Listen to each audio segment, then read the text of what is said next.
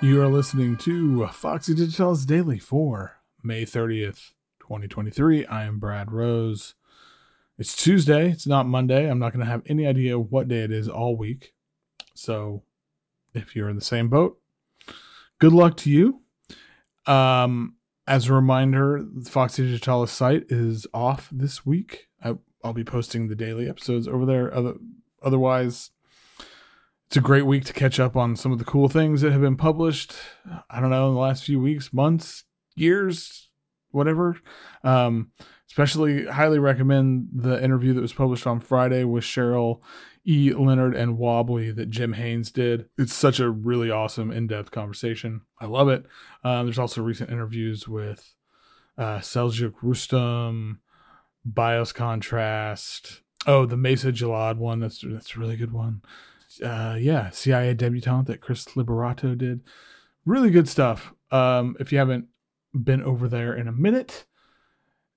And otherwise, hey, you'll have the daily here. And hey, you can catch up on this if you haven't listened much or whatever. A lot of good records on recent episodes. So, a quick couple bits of news. Oh, hey, do you want to know the album of the day? I bet you did. Well, you could probably read it, but it's the 1977 by µ-Ziq. I don't know how to properly pronounce that. I'm sorry, guys. The Balmont record from Mike Paradinas, which is so good. So that's the album of the day. Two quick things in news. The Bill Orcutt dropped another new album from his. It's kind of a follow-up to a Mechanical Joey, or it's in that same line. It's using his crack computer software.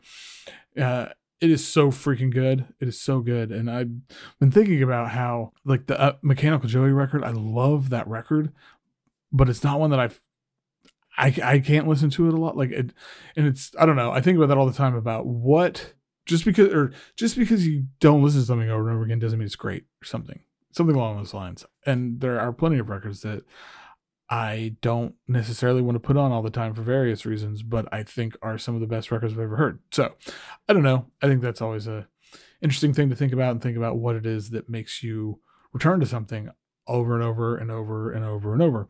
So anyway, that's out on his Fake Estates label. And then Keith Fullerton Whitman has a new thing, Reciprocals, which I think it's a pay what you want download. At least it was when I got over the weekend, but it's just some stuff from spring and summer 2023, some collaboration solo stuff. It's really good. It's really, really good. I think it's 5 pieces, and it's Keith Fullerton Whitman. Hard to go wrong there. All right, let's get into the album of the day.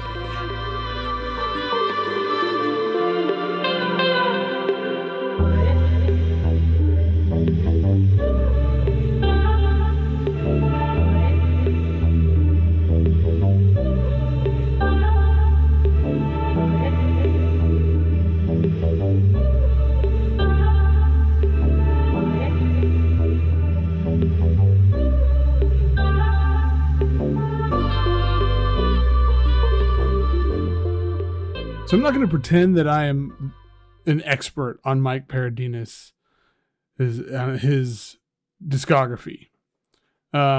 It's sprawling and impressive, and all the things that I have heard through the years of his various projects, it's always like it's like really interesting or like baseline, right? But there's a lot of really great stuff in there. But that being said, as soon as I heard this, so this is on Balmont, which is the newish, recentish label from Philip Sherburne and Albert Salinas, excuse me, probably mispronounced that. And which is a very cool label. That Patricia Wolf album from, I think, was it last year? It was fantastic. They're like everything. The Luke Sanger record, the first thing they put out, really, really good. Anyway, so I was really interested to hear when I saw that this was on that label. I was like, oh, okay, I think this could be interesting, and I was wrong. So this is well beyond interesting.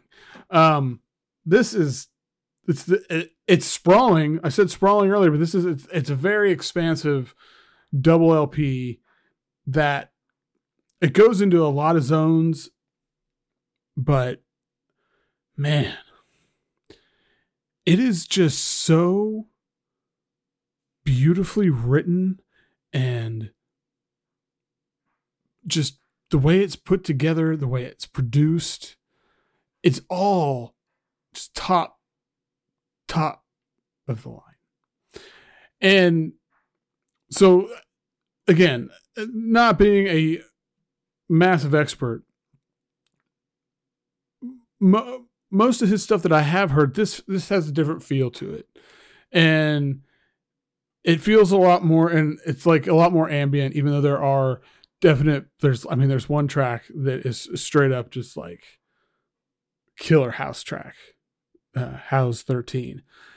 And there's some other things that get into a lot more kind of in your face, like rhythmic elements and stuff. But the majority of it, is more ambient, more laid back. And one of the things that I love about it is, so you've got those sort of touch point tracks that are scattered throughout, and getting in between them is where the most fun is, because you get like these really sort of spacey, cosmic, drifting synthscapes.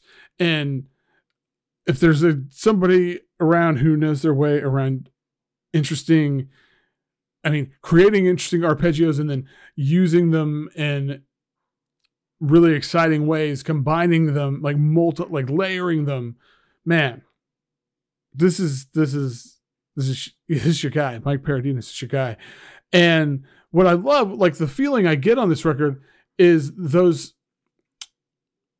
more, I hate to say in your face, I'm struggling with the word here, but those, like the touch points that I talk, like those are the sort of those are like the big moments of our lives. But and that's the things we remember, right, the most, and for obvious reasons. There's more drama in them. There's maybe a heavier hand, but the in between stuff, like how we get from A to B to X to Z, in some ways that's like where the real stuff happens. And on 1977, there are so many different moments like that really just take me somewhere.